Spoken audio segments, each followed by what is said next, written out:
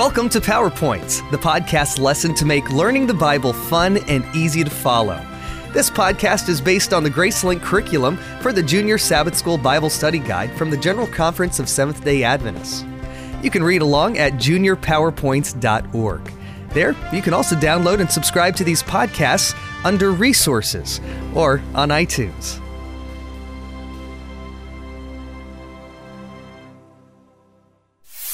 Lesson 3. Playing the waiting game. Waiting. It's such a hard thing to do. Wait for Christmas, wait for your birthday, wait till school's out, wait till you can drive. Be patient, your parents say. That's because parents know that the results of impatience are usually a disaster. Abraham and Sarah lived at a time when a large family was a great honor. But at the age of 75, they were still childless. By then, they had probably given up on having children. Then God spoke to Abraham and told him he would be the father of a great nation. No doubt the promise gave Abraham and Sarah new hope, and the waiting began again. Yet even several years after the promise, no child was born. "You have given me no children," Abraham finally said to God, "so a servant in my household will be my heir." Genesis chapter 15, verse 3. "This man will not be your heir," said God, "but a son who is your own flesh and blood will be your heir."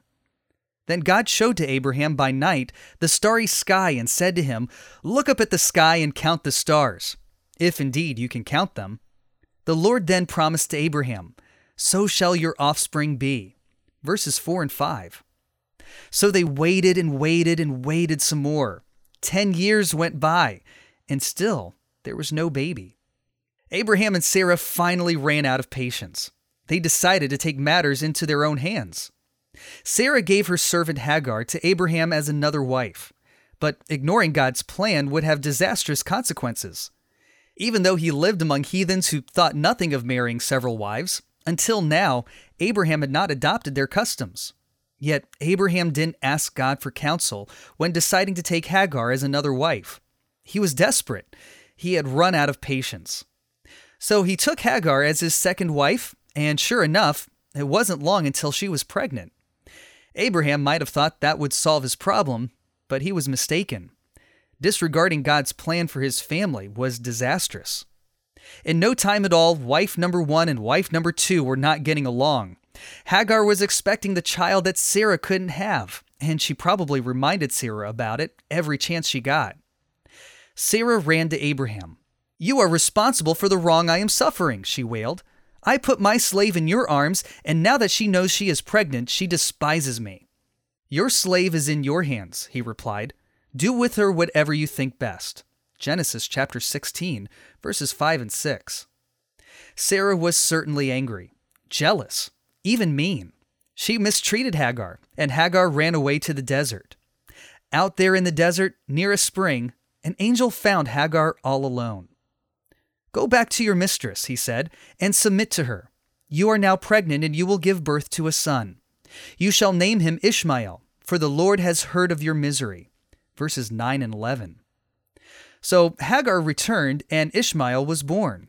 At long last, Abraham had a child, a son whom he loved, and things seemed to settle down.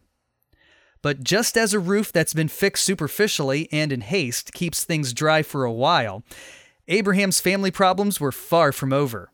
It wasn't until several years later, when Isaac was born to Sarah, that Abraham found out how big a mistake he'd made. The conflicts between his 2 wives and their sons became unbearable and tore his family apart. If only Abraham had trusted God, if he had waited for him to fulfill his promise in his own time, Abraham could have saved himself a lot of grief. Abraham was desperate for the heir God had promised and charged ahead with his own plan for a son.